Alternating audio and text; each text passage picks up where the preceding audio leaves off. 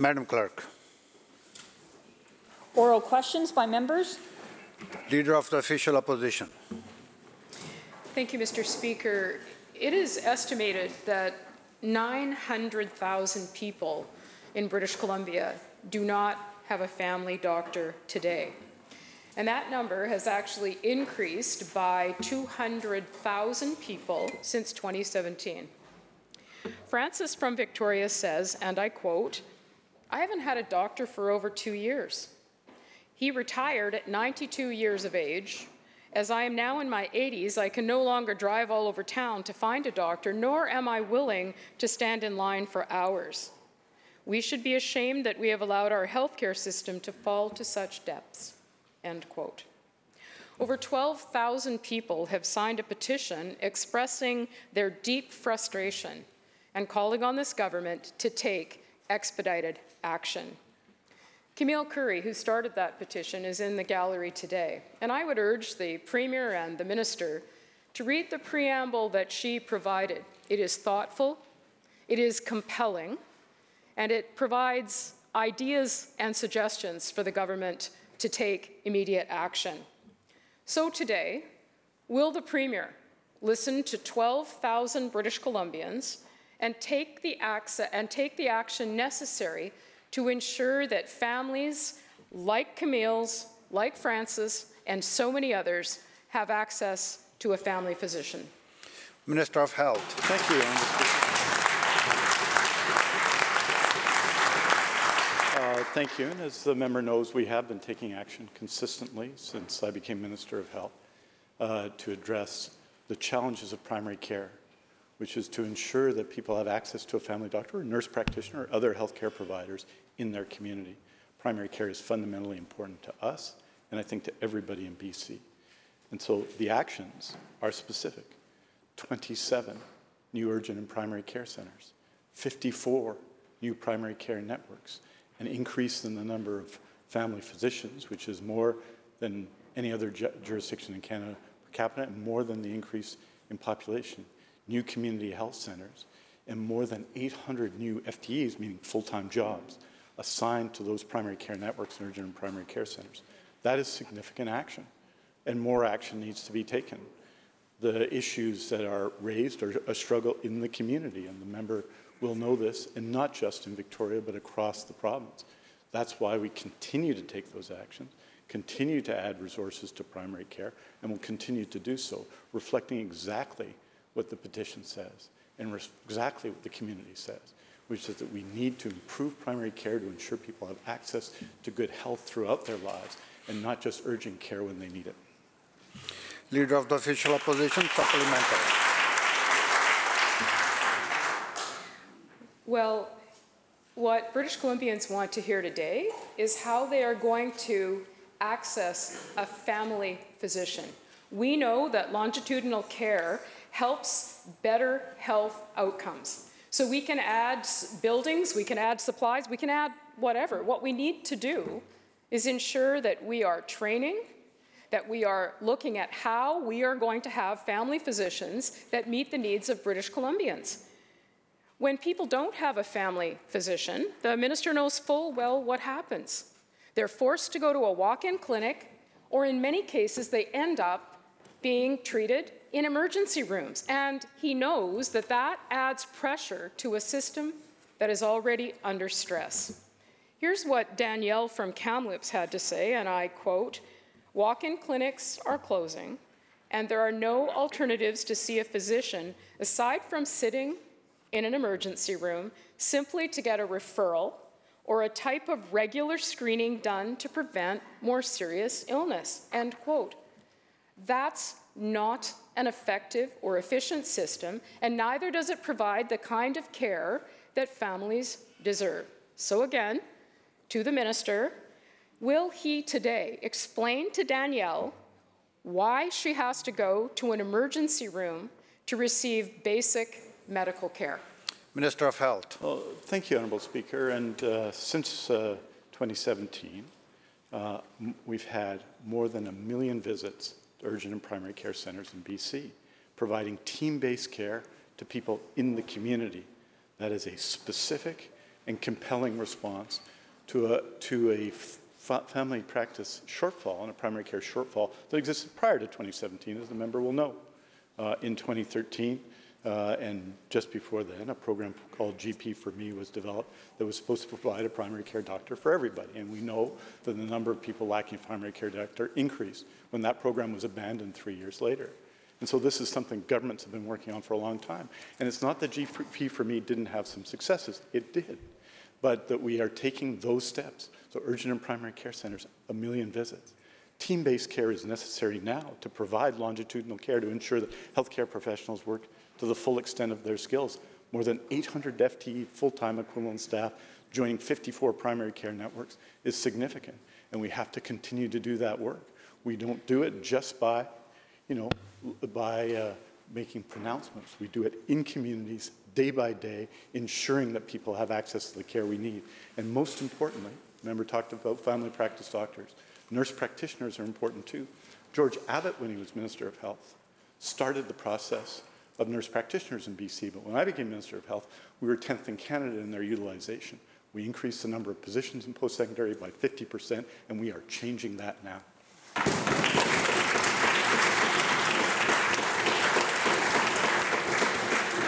Member for Surrey White Rock. Thank you, Mr. Speaker. And the minister can stand up in this House and rattle off facts. But it's clear.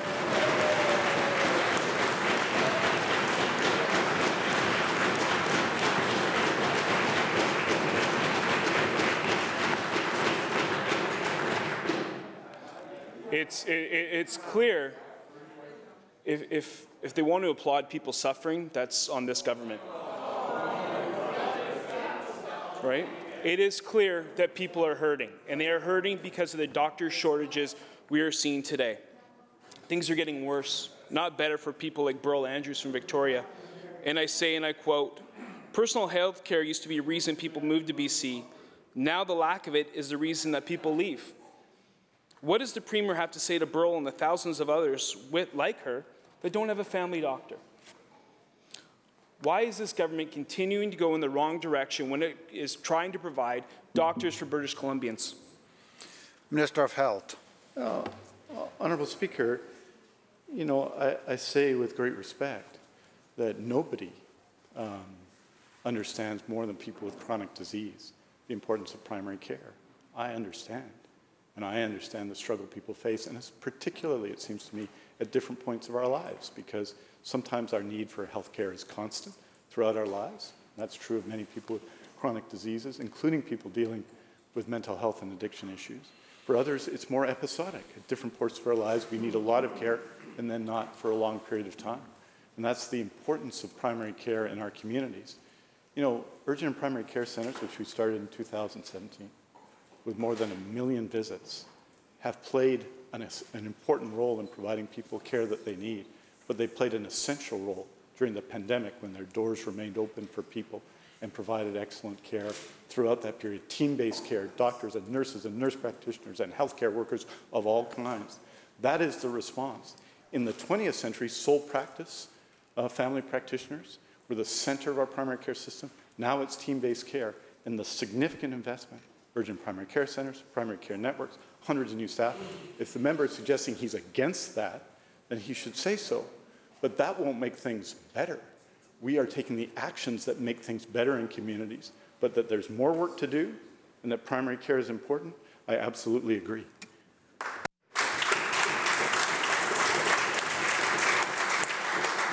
Member for Surrey White Rock, supplemental. Thank you, Mr. Speaker. So we'll say it again. 900,000 people do not have access to a family doctor in BC today. That number has increased over 200,000 since 2017. It's getting worse. It is not getting better. There are 2,600 doctors nearing retirement across this province. When these practices close, they are going to have enormous impacts on every single constituency. And it's people like Eleni from Nanaimo who says, and I quote, "Yesterday, my wonderful family doctor, who is in his 70s, told me that he has to retire, and that so far he's not been able to find anyone to take over his practice. It's going to mean another 500 people without a family doctor, end quote. So can the Premier tell Eleni how she and her community are supposed to cope with losing their family doctor? Minister of Health. Well, Honourable Speaker, the member is making the case as to why these initiatives are absolutely necessary. We need, absolutely, to attract family practice doctors for the future, and nurse practitioners, and nurses, and health sciences professionals and community, and healthcare workers supporting primary care. All of those things we need to do and to continue to recruit the next generation of healthcare workers. And how do you do that? You do that by doing it. And that's precisely what we're doing. 1 million visits urgent in primary care centers, 54 primary care networks, more than 800 FTEs associated with that supporting primary care, an activity that had not taken place before. Would it have? It would have been better, but had it not taken before, and that's important. Hopefully the member supports that. New community health centers, because many new family practice doctors, the ones that are coming into the system, do not want to run businesses in the same way that current family practice doctors have for a long time. So we are moving from one path, which is fee-for-service, to many more alternative payment arrangements. These are all the ways we have to do. We have to, in other words, pursue a primary care plan that's coherent, such as the one we're pursuing, in order to provide the very care the member talks about. Because it is a moment when your longtime family practice doctor decides they want to retire or have to retire. And that is a major moment. And so we need all of these actions and more to address this situation in the coming years. Leader of the third party. Thank you, Honourable Speaker. On March 16th, the Human Rights Commissioner sent a letter to the Provincial Health Officer indicating that the removal of provincial mask mandates places the greatest burden on the most vulnerable in British Columbia. The Premier has publicly stated that COVID-19 is an airborne virus. Masking is one of the least restrictive and most effective ways to mitigate the spread of this virus. The Commissioner said in her letter, quote, "Given the benefits of the mask mandate for thousands of marginalized people and the minimal impact on those who are asked to wear one, the balance at this time favors continuing the mask mandate." The letter states, again, quote, "Lifting the mask mandate will do disproportionate harm to those who are already marginalized." My question, Honourable Speaker, is to the Premier. In a pandemic, what does his government owe to the people and those who live with them who are medically vulnerable or immunocompromised? Minister of Health. Thank you, Honourable Speaker. In British Columbia, we have, under the Public Health Act, an independent provincial health officer who has worked and done, I think, extraordinary work in the pandemic balancing these very issues. Careful consideration is given to public health measures so that they don't, as you say, interfere in people's behavior more than is necessary by the requirements of the pandemic. And that is what Dr. Henry has done consistently. The decisions around the provincial mask mandate, there was very significant notice given that those were under consideration. In fact, there was some criticism, even here, that we were taking too long to do that. But the provincial health officer gave that due consideration, including all of the questions that the member raises. I would say this, though, that those who are clinically vulnerable have been more the focus of our efforts as a government and as the provincial health officer's efforts than anywhere else in Canada.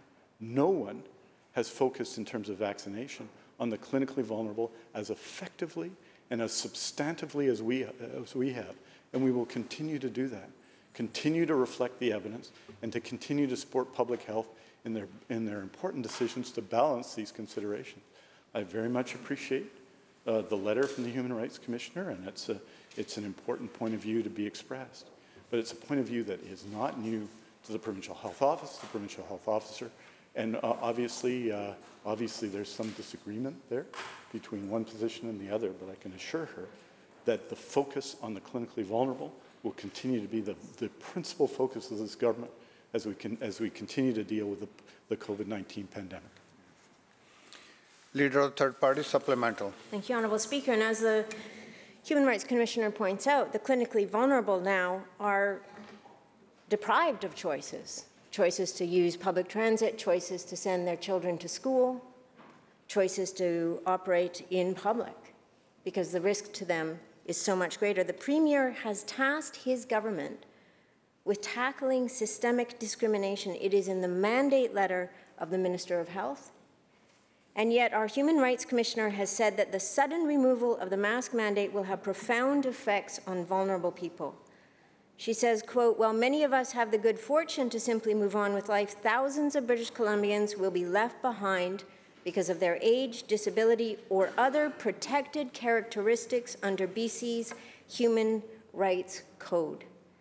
She continues, "The mask mandate is not about eliminating risk. It is about sharing the burden, the risk burden, across society, rather than transferring it to a marginalized or medically vulnerable minority." My question, Honourable Speaker, is to the Premier. The Human Rights Commissioner is saying that decisions of this government are harming the most vulnerable people in our province. What is the Premier's response to the Human Rights Commissioner? Minister of Health. That we're doing just the opposite. And the evidence over this pandemic demonstrates that.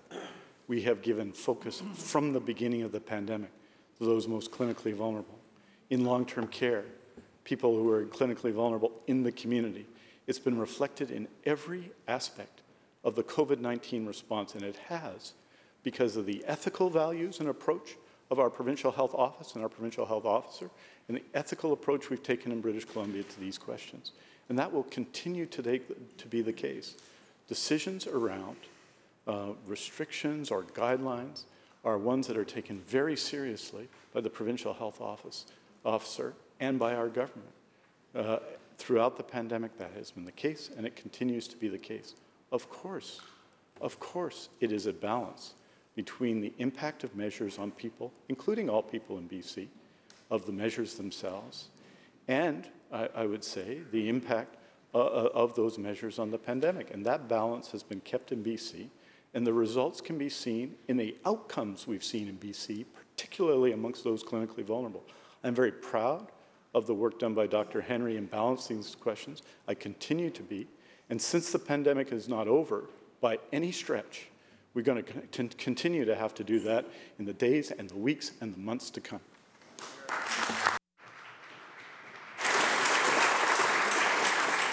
Member for Abbotsford West.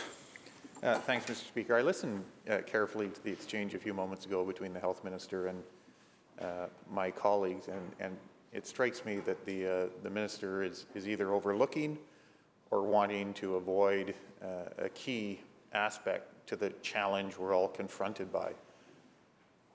When we're facing a serious shortage of family physicians, it seems clear that the response needs to include at least two things.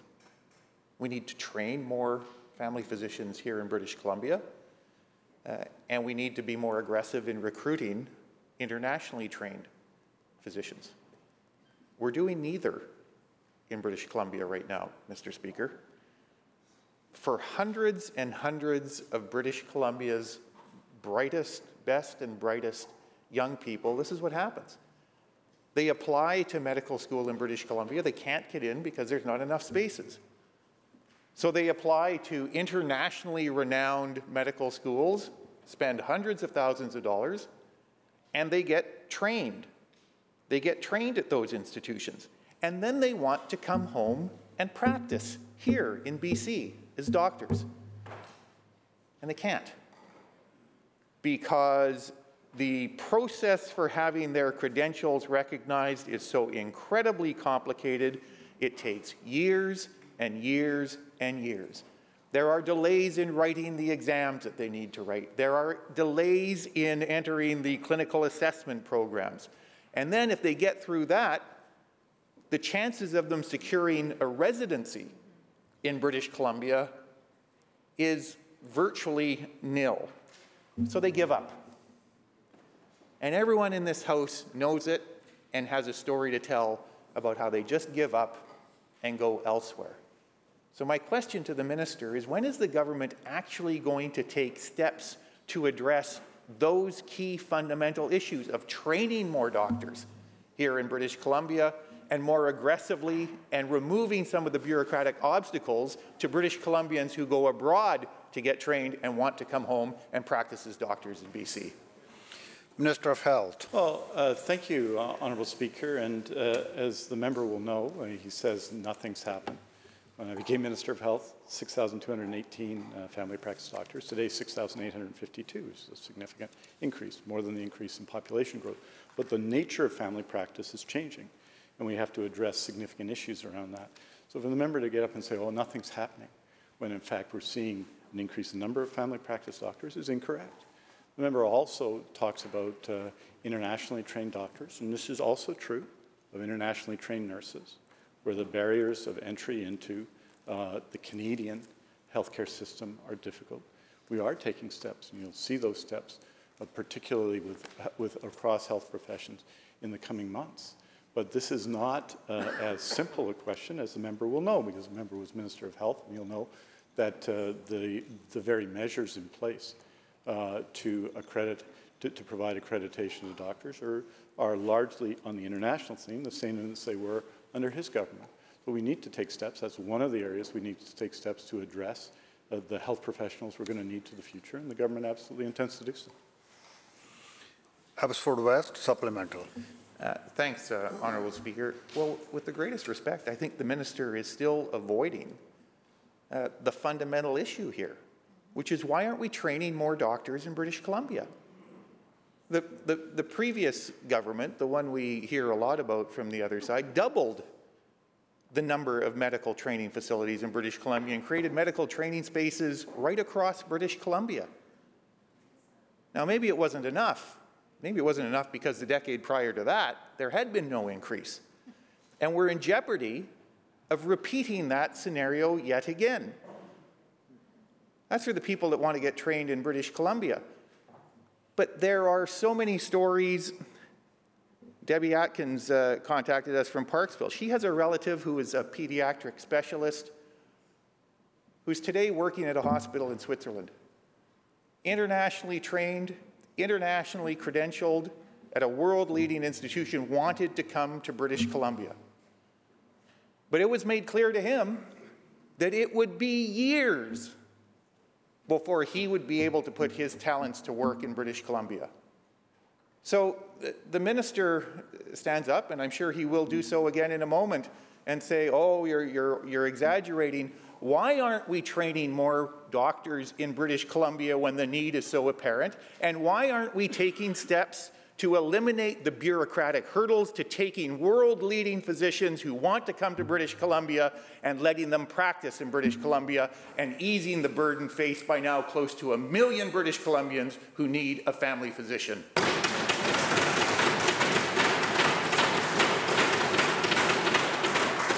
Minister of Health.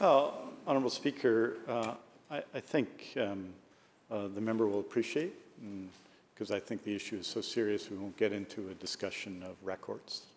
We were 10th in Canada in the number of nurses per capita when I became Minister of Health. We were 10th in Canada in the number of nurse practitioners in British Columbia when I became Minister of Health. We're below the average, or at the average in terms of family practice doctors.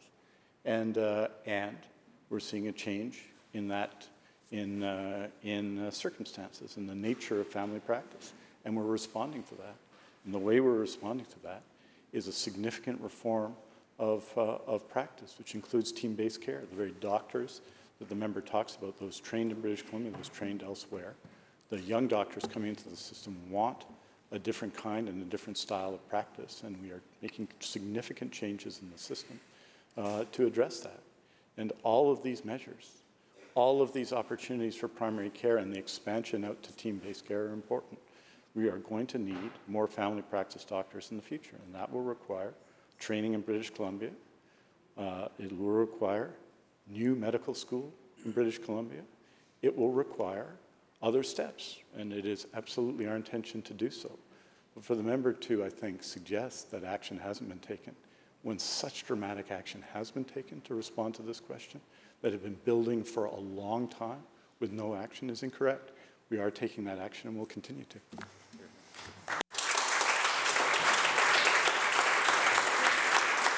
Member for Caribou North. Well, thank you very much, Mr. Speaker. Well, it is clear that we need to train more doctors. And as my colleague mentioned today, that the minister is avoiding the very specific questions that we have around the training purposes. So maybe we'll try a different minister.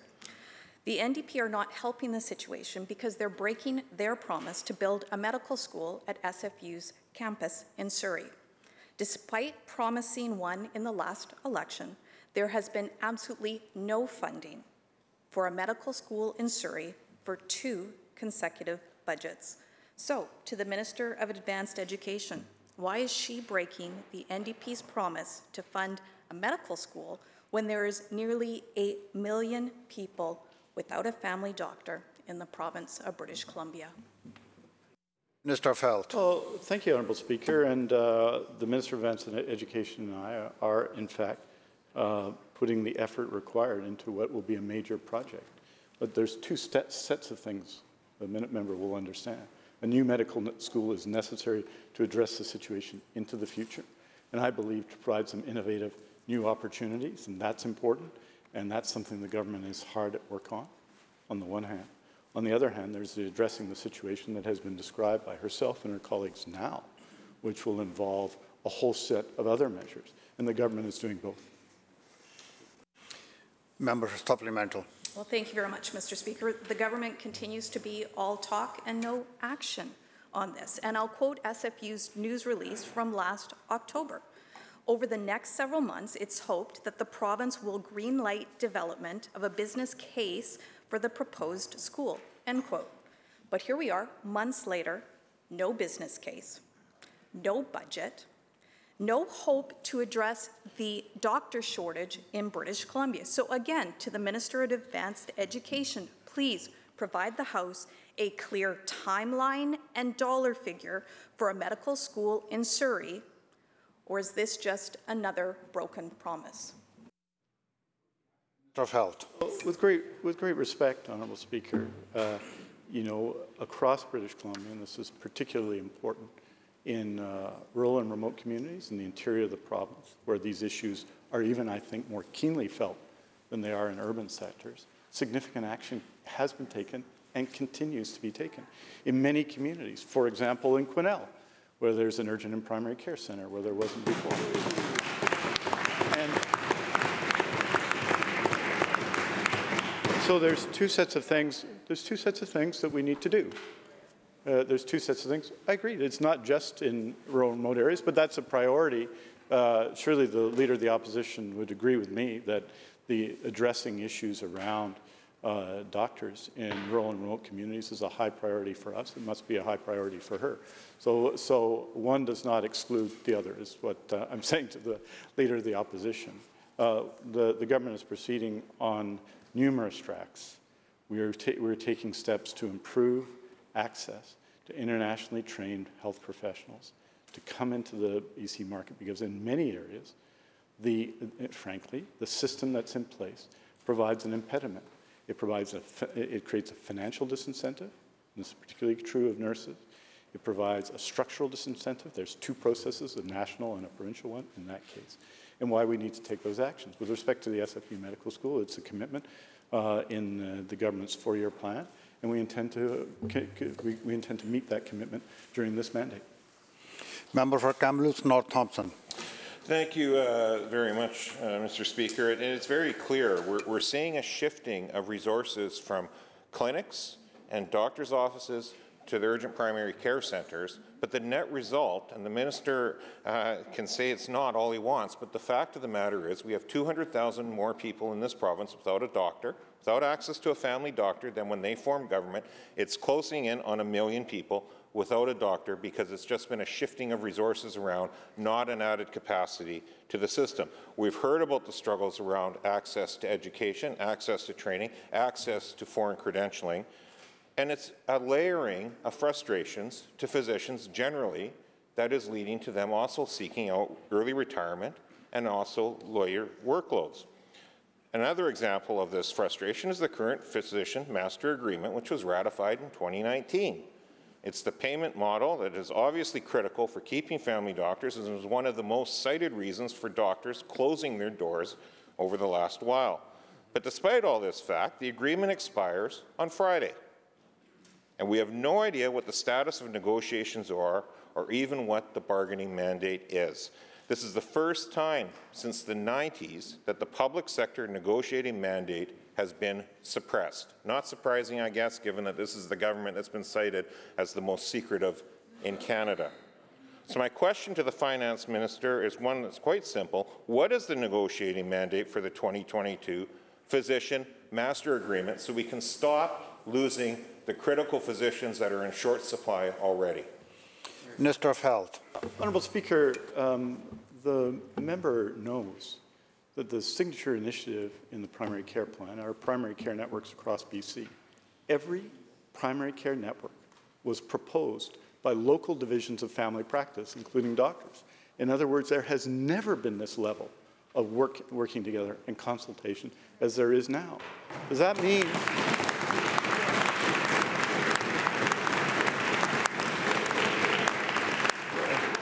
that, well, Honourable Speaker, the first urgent and primary care centre was in Kamloops, and it aligned with it, Honourable Speaker, the ability for new doctors to come and practice in primary care in Kamloops, right?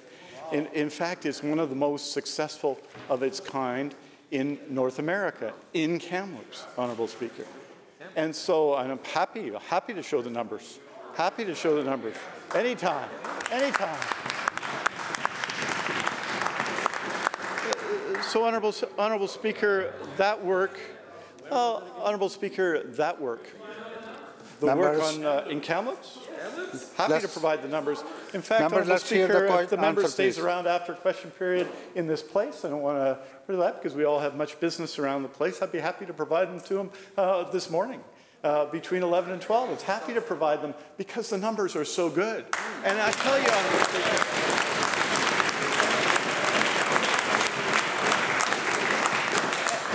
Honourable Speaker, and Honourable Members, Speaker, Minister will continue. Minister.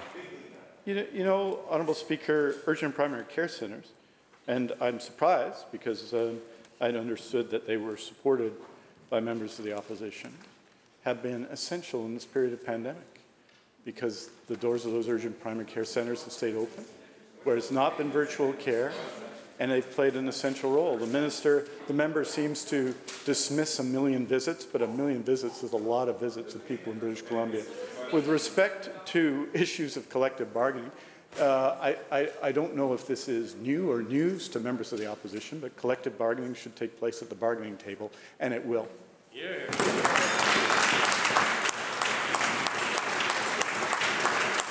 The bell ends the question period.